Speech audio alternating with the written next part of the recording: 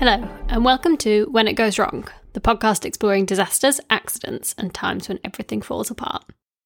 I'm Jasmine, your host, and on this episode, we'll be discussing the shameful history of management of mental health disorders, from the locked asylums all the way to the creation and expansion of the procedure known as the lobotomy. I'm quite excited for this episode. It's super fascinating. I've been doing so much reading about it all. It's very... You just kind of can't believe it happened, like that this was a normal part of history. It's going to be really good. So I will, at this point, give a trigger warning. Obviously, I'm sure you can already tell.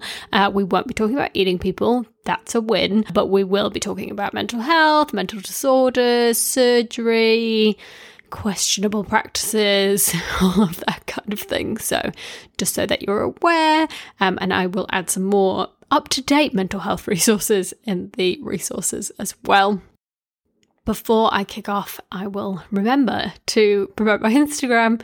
It is at When It Goes Wrong Pod on the Insta, or do make sure that you're following me, following the podcast on whatever app you're currently listening on.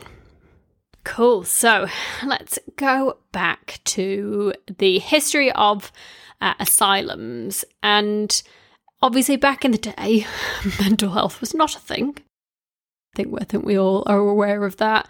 And really, very much in the early 1900s and earlier, if someone had a mental disorder, and we're talking any kind of mental disorder, you know, anything from kind of anxiety all the way through to very complex, difficult to treat disorders, there was just no real treatment for them, and there was just nothing that people could do. And I think that you hear about these people kind of being locked up in these things called lunatic asylums. And I found a definition of lunatic, which I thought was quite entertaining, which says, lunatic was used to describe a person who was sometimes of good and sound memory and understanding and sometimes not. Which I thought was quite good. I feel like that could describe most people in real life. But obviously that's become quite an awful word now because it has been so associated with the asylums. And the idea with these asylums was that it gave the mentally ill somewhere to go and somewhere to be looked after and treated. But in reality, it very much was not that. It was really the conditions of asylums around the world in the early 1900s and earlier were just horrendous, really. It was a lot of people that were kind of just locked up and left there. It wasn't a case, it wasn't somewhere that people went to rehabilitate and to heal and to come out. It was somewhere that you just kind of got put in and left because you were too difficult to manage and too hard to manage outside of the system.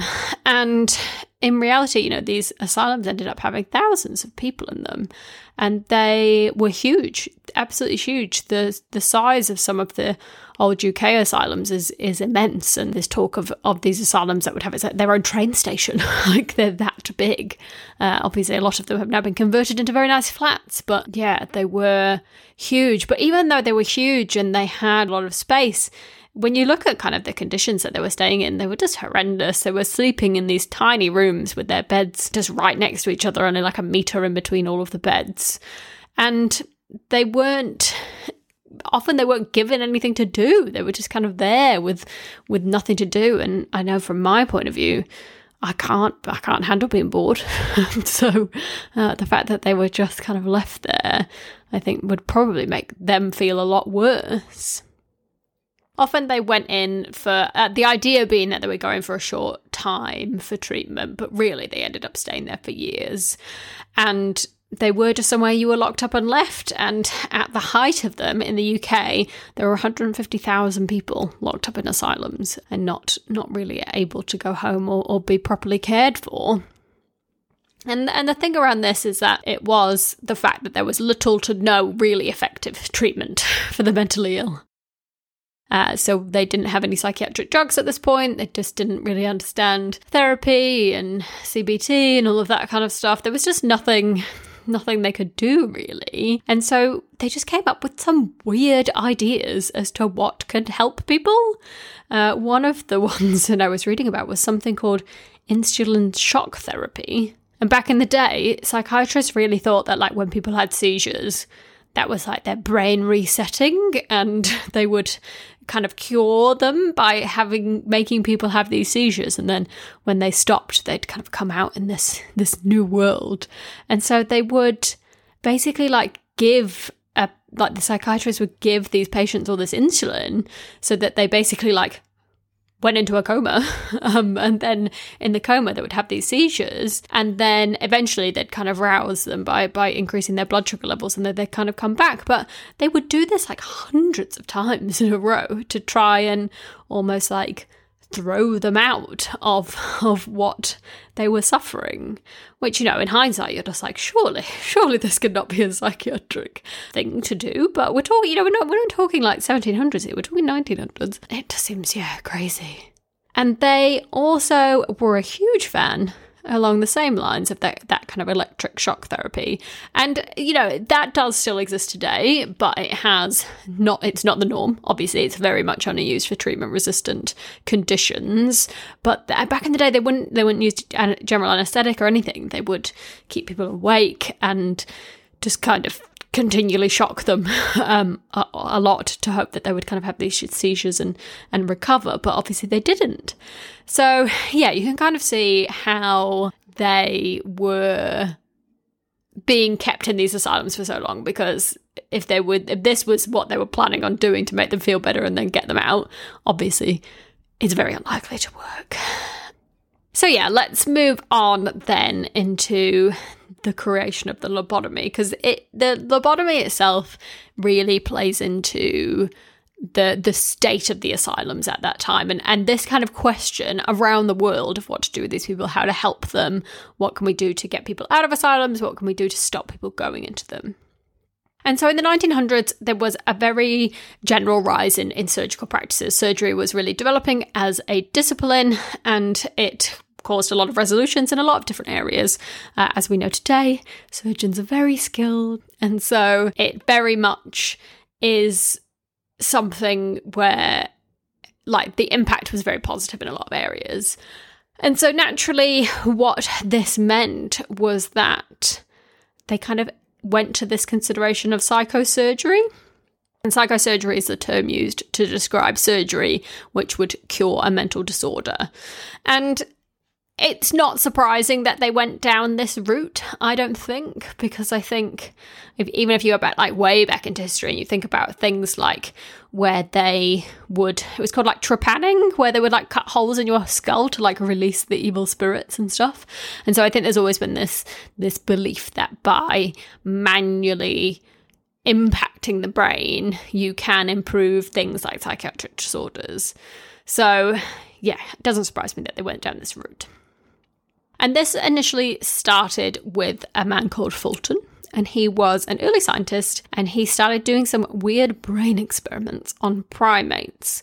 And what he would do is he would remove the frontal lobe, or some of the frontal lobe, of their brains, so the kind of front bit, the bit above your eyes, and the bit that is more responsible for things like personality and thought, compared to the kind of back bit, the brainstem and all that, that's very much responsible for regulation of the body. He would go in, take out this bit of the brain and kind of observe what happened. And unsurprisingly, there were very radical changes in their behaviour. And in general, from what he could observe of the monkeys, he thought that the changes were very positive and that the primates were acting much happier. I assume that you can tell that with a monkey, but I mean, I guess if they were just sleeping all the time, or if they died, then you would know, but I don't know. I think it's quite hard to look at all of them and be yeah, they were way happier when they had their brains cut out. I don't know. But anyway, this was a very influential experiment to a lot of other doctors around the world, and a man called Egas Moniz saw this report and decided that he wants to do the same thing on humans, because why not? Why not? After seeing it happen on the monkeys, let's move it on over. And we're talking a long time ago here, so we're talking before the joys that are, regulation of medical procedures. And so what Moniz, I'm going to go with Moniz, it's probably very wrong, sorry. Moniz believed that by severing the connections from the frontal lobe to the rest of the brain, then it would allow the brain to reshape, and they kind of thought that the frontal lobe must be sending these like dodgy messages back into the rest of the brain, and by kind of cutting it off in some way, it would really help cure any mental problems that that person had. And so they didn't want to remove it like the monkey did, like the guy did with the monkey. They wanted to kind of just chop bits of it out and kind of stop the front bit communicating to the back bit. And Moniz was not a surgeon, so he paired up with another Portuguese surgeon, so he was a psychiatrist, paired up with a surgeon, and he started this procedure, which at first he called the leucotomy. And what would happen is that they would put a patient under general anaesthetic, they would cut holes into the brain, and then they would inject the brain with ethanol in like specific places to destroy connecting fibres. So rather than kind of pulling anything out, originally they started injecting it. And they did this originally on 7 patients, but sometimes they kind of had to do it multiple times. But eventually they kind of concluded, all right, we've done this 7 times and we think there's generally a favourable result. So what they decided then was, okay, because we're having to inject them more in order to get the actual response we wanted, why don't we go to cutting out bits of the brain instead? So they used this kind of like wire loop thing to basically like cut little cores out of the brain, kind of in between, and they would do that several times to take out brain matter in between the bits of the brain. And they ended up doing 20 of these procedures, and there was kind of a range of like side effects, which to be honest sound terrible, but assuming at the time they didn't care. But there were things like incontinence, lethargy, excessive hunger, and a lot more. And what they concluded out of the 20 was that they thought that overall a third improved substantially, a third improved a little bit, and then a third were unchanged. So despite all these horrendous side effects that they also said they had, they were like, no, a third were fine and just totally unchanged, and they're the worst off. So obviously if you kind of hear that, you think that, that's not bad really, is it? Like there's a 2/3 chance I'll come out of this feeling somewhat better. Why not go for it? So he did these 20 and he presented his findings to the medical community in the 1930s to psychiatrists and doctors around the globe, and eventually he actually ended up receiving the Nobel Prize for the creation of this procedure, which is very questionable as we go through, but I think we will, and there's a lot of questions as to why he's managed to keep it and whether they should take it off him, but yeah, who knows.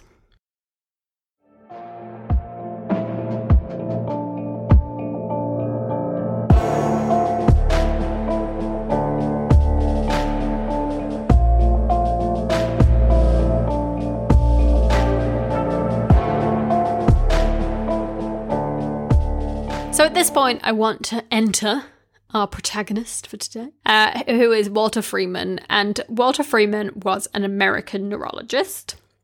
And he came from a family of doctors, and he had quite a famous family of doctors. So I think it was like his grandfather was also a neurologist and worked with a lot of like US presidents and very famous high profile people. And so whilst originally he didn't really fancy medicine, he was swayed by his family to follow in their footsteps. And not only was he swayed to kind of follow in their footsteps, but he also felt this pressure to make as much of a name for himself as his grandfather had in terms of the work that he did. So not only was he going to study medicine, but he wanted to really make his mark on the world and be known for something. So he studied. Then he went into some academic neurology positions at some asylums in Washington, D.C. And so he was treating patients, but also studying them and really working in the psychiatry and neurology area. And over the years, he kind of built up his persona and his experience, and he eventually started a partnership with a man called James Watts, and he was a successful neurosurgeon. And Walter and Watts Freeman and Watts basically heard of this paper that Moniz had published and was very interested in it. They were like, "Ooh, this could be great in America because we've got these overflowing asylums. We should use this procedure to really change the lives of these people in these asylums." And so they were like, right, we want to start doing this leucotomy procedure for those in the asylums or elsewhere that were really at a place where they weren't likely or weren't getting better. So they practiced on, like dead bodies and that kind of thing. And then eventually they found a patient, and the first patient was a woman called Alice Hood Hammett. And she was a housewife, but she had very severe depression. And she was at this point where this is quite sad, where she was like, well, the other option is to go into an asylum, of which I probably won't come out. So instead of that, I'll go and get my brain chopped into, because hopefully then I'll feel better and I won't have to go into the asylum. So she initially she wasn't really convinced by it and kind of almost backed out, but eventually she felt like she didn't really have a choice, and that was what she should do. And so they did a very similar leucotomy procedure that Moniz had done, using general anaesthetic, removing the cause and severing those connections. And she seemed pretty happy after the procedure. She, when she woke up, she was very calm, she was very placid, and they thought this was amazing, really positive. But a few days later, she did end up having language difficulties and confusion.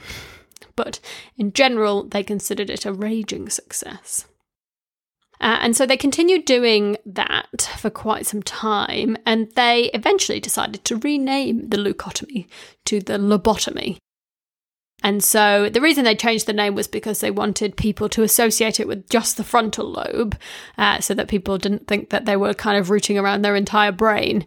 They were just focused in that area. But to be honest, I don't know if it's just the connotations with lobotomy now, but it sounds so much worse than leucotomy. So yeah, Watts and Freeman continued working together for many procedures, and Freeman was a huge fan of it, and he was really convinced that what they were doing was really amazing, it was having a really positive impact, but Watts, on the other hand, wasn't as convinced, and he was very much Watts was of the position that they should only do lobotomies for really like the sickest of the sick people, kind of as a last resort type thing. Whereas Freeman was like, no, like anyone should be able to do this. Even real mild mental disorders should be able to be treated. And yeah, he really wanted to push people in. But Watts wasn't really sure, and Freeman was not a surgeon, so he relied on Watts in order to do the procedures. So they continued to do hundreds of them, and some were successful, but many were not. A lot of them would initially appear successful, but they would soon regress or have serious side effects, like I mentioned. And one of the most notable failures of the lobotomy was that of Rosemary Kennedy, who was the sister of JFK. And it's not really known what her exact disability was, but she had learning difficulties as a child, and as she got older, into her early 20s, she was reported to kind of just become more irritable, and she would have these fits of very violent rage and potentially like hurt people around her, and she was just very erratic, seemingly hard to control, and yeah, generally it seems wasn't in a particularly great place. And so Freeman and co. convinced them that the best thing to do would be to have a lobotomy. So she went in for a lobotomy, and the procedure went as normal. Nothing kind of catastrophic happened during the procedure itself, but actually the results of it were just absolutely devastating. And they gave her a huge amount of brain damage, and she ended up having the intellect of a 2-year-old and was fully incontinent. So it just radically changed her from what she had been before. Yes, having issues and stuff, but functional to someone that then had to spend the rest of her life in a care home. And she was isolated from her family for many, many years. And there's some interesting stuff out there about the story of her and how they kept it a secret for a very long time about the fact that she'd had a lobotomy and the fact that it had failed. And they kind of said that she was actually a recluse, and that was why no one ever saw her. And her family were kind of blocked from seeing her for a long time until later on in the future. So, yeah, a real sad story, and something that was probably more common as a result of lobotomies than people really want to think.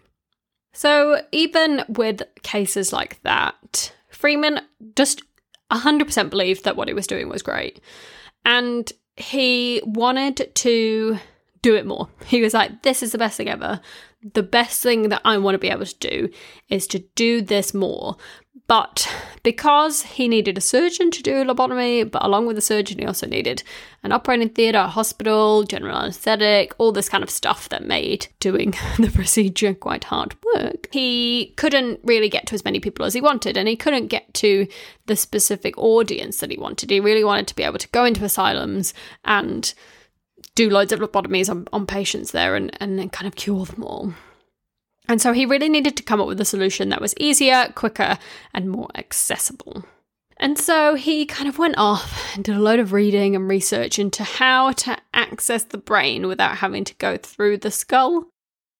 And so what he eventually decided on was that he could go kind of like, this is gross, so sorry, you could go like behind the eye through the eye socket, and then at the back of the eye there's a very thin orbital bone, so he would use a small hammer to kind of break that. So he'd go in like with a, they've called it many things. They call it an ice pick, they call it a stiletto, they call it, just like a knife, a very long, sharp knife. But basically, yeah, he'd take this kind of ice pick, go behind the eye, break the bone, and then he would position it in a way where he could then sweep this pick back and forth in the right areas, and that would remove the connections in a different way. He'd then pull it out, do the other eye, go up, move it, pull it out, job done. And he realised that this would give exactly the same result as the big procedure, but it meant that Freeman could do it himself because he didn't need a hospital or anything like that. It also meant that it was a lot quicker, a lot easier, a lot cheaper. And so he was like, great, I can go out with this procedure now, which to me sounds insane that just a man could be like, you know what I should do? I should chop people's brains up through their eyes, and that's fine. What a time. But, like, I know he's a doctor, but still, I feel like if a doctor came up to me and was like, I want to try this procedure that I've never tried ever before on anyone, and it involves me, like, whacking you, breaking your eye bone and sweeping about. Yeah, very unusual. And so, and thankfully, you'll be pleased to know that he would actually knock the patient unconscious.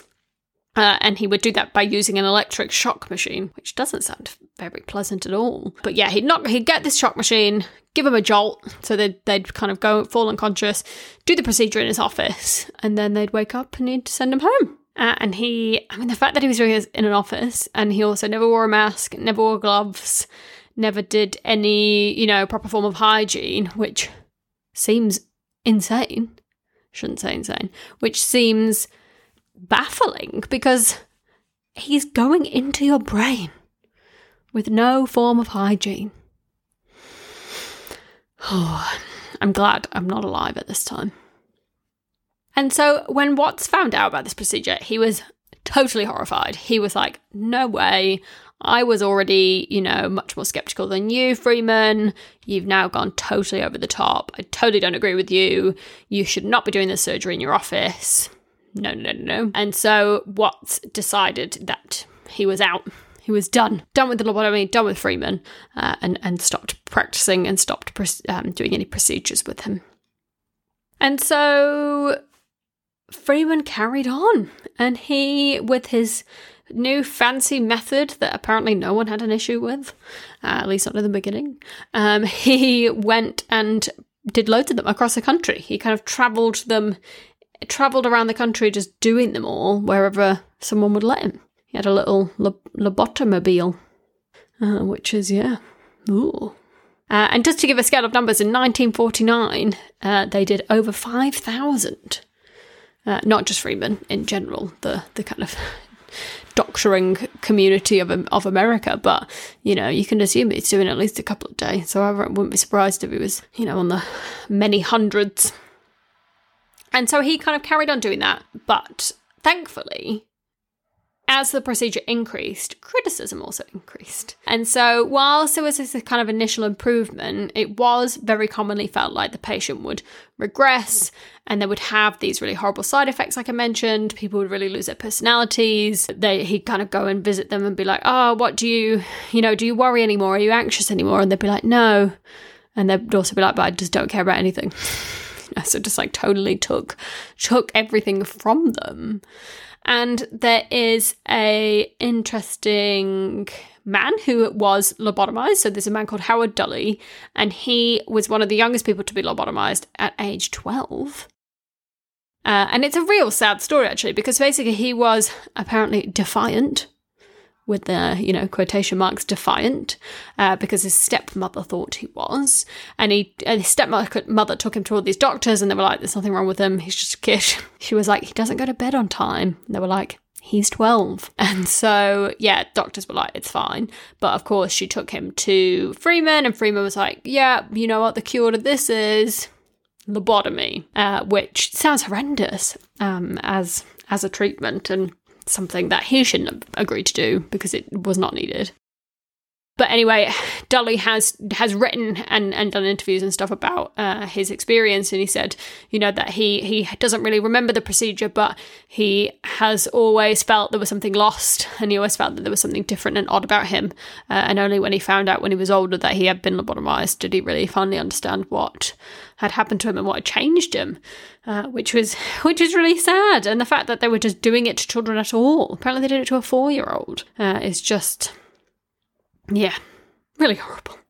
But it was very popular, and it did take off in the UK as well as a treatment. And there was a good quote, actually, to kind of explain why it was taking off, which I read in a BBC article, which I'll link. And it said, when I visited mental hospitals, you saw straitjackets, padded cells, and it was patently apparent that some of the patients were, I'm sorry to say, subjected to physical violence, recalls retired neurosurgeon Jason Bryce.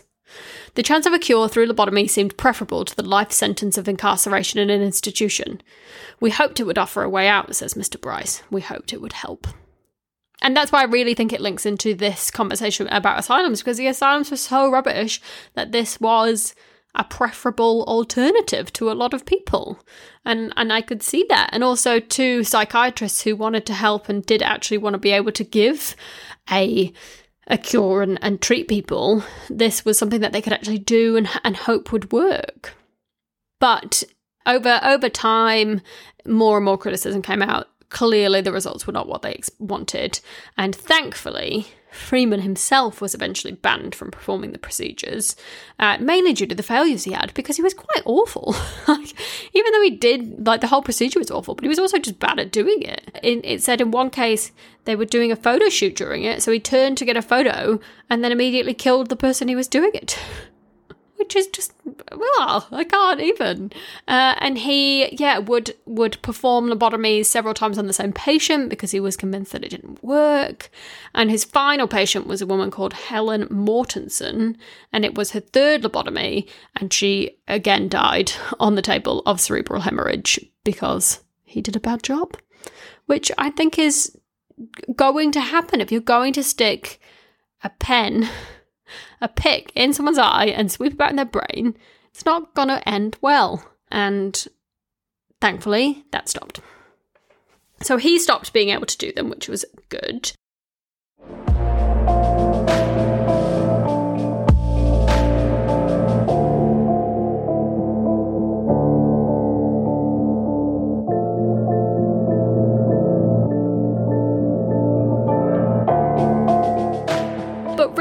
The turning point of the procedure as a whole was very much around the finding of effective psychiatric drugs. So around a similar time, they found this drug called chlorpromazine, and they were trying to find compounds for antihistamines apparently, and they found this compound and they gave it to people in the war, and they noticed that it tended to chill them out a bit. And so what they realised was it was a antipsychotic, and it's still used today, and they advertised it as like the chemical lobotomy because they wanted people to take this drug rather than getting their brains chopped up.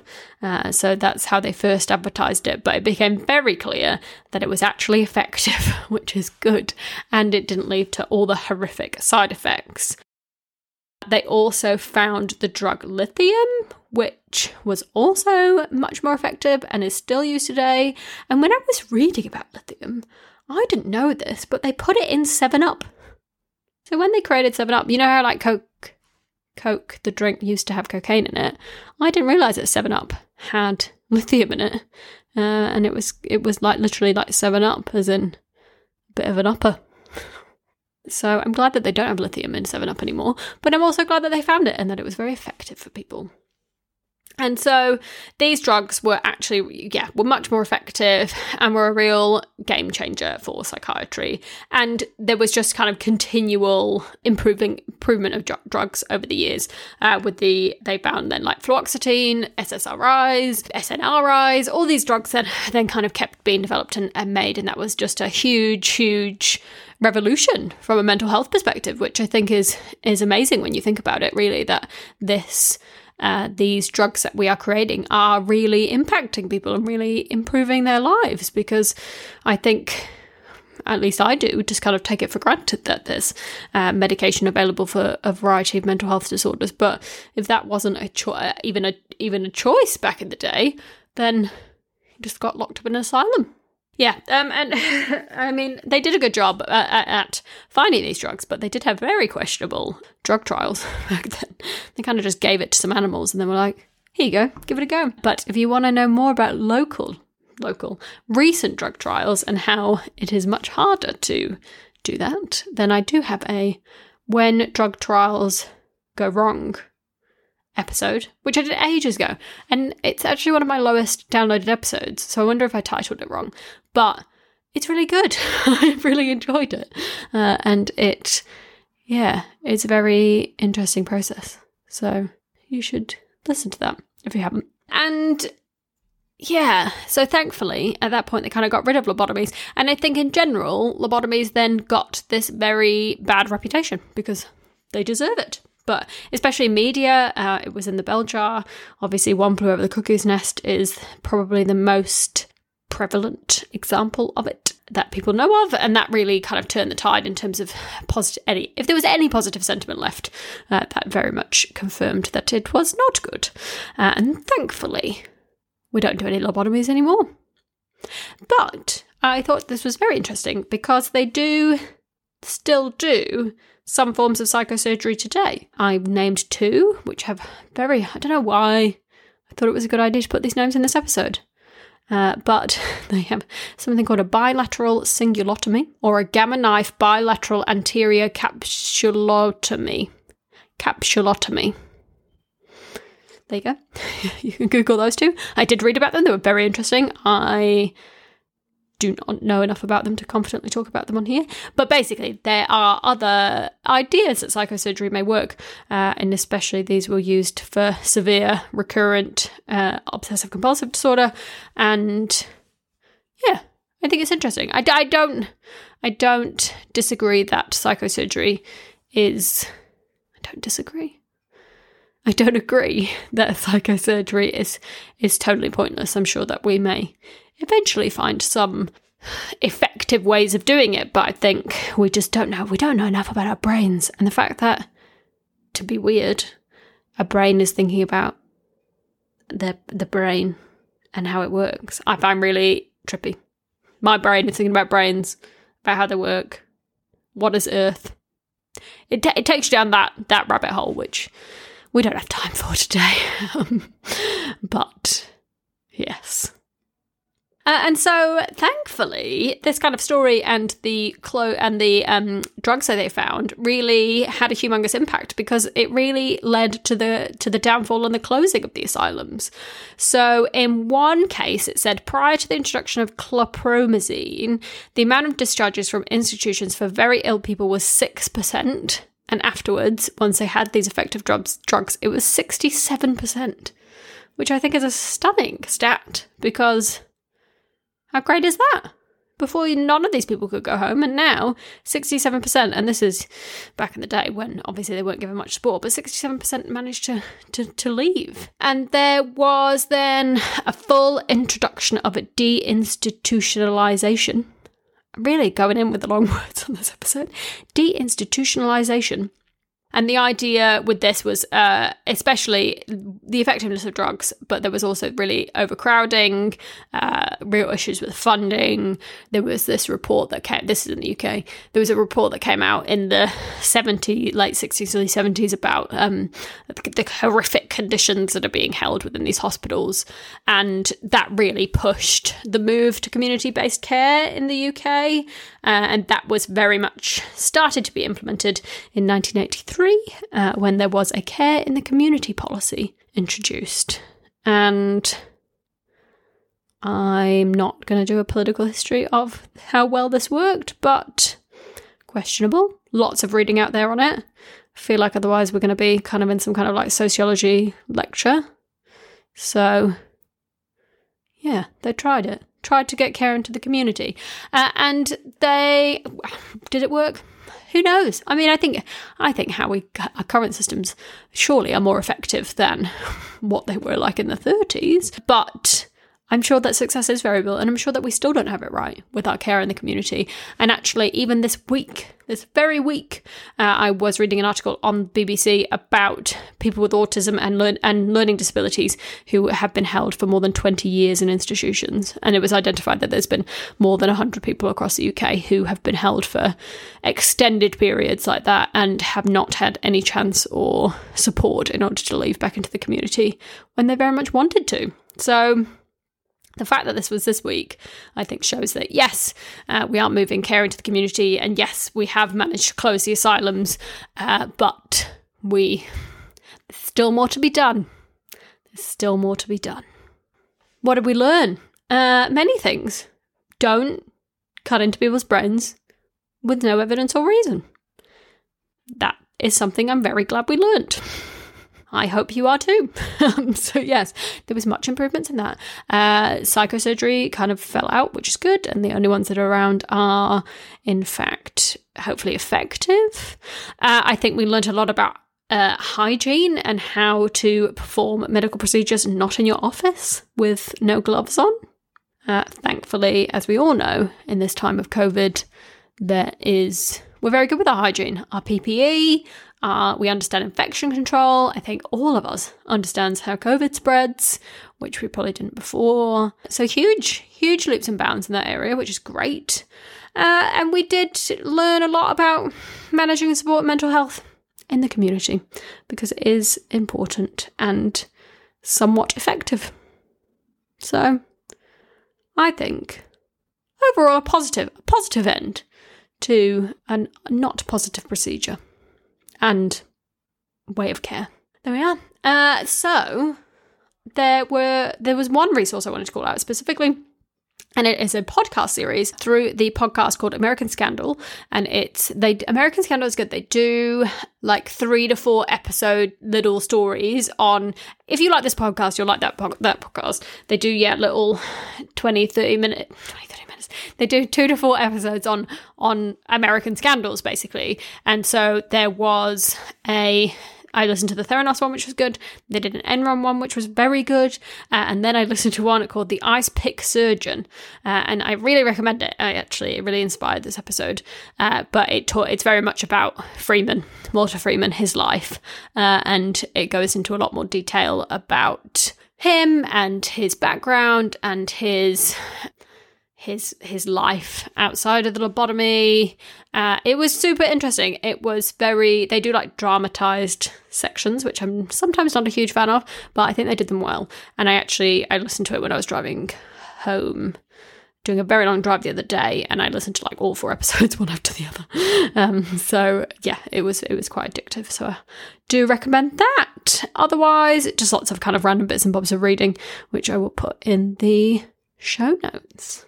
So there we are. Thank you very much for listening. As mentioned, love you to follow me on Instagram, When It Goes Wrong pod, and would also love any emails, any email feedback. I'm When It Goes Wrong pod at gmail.com.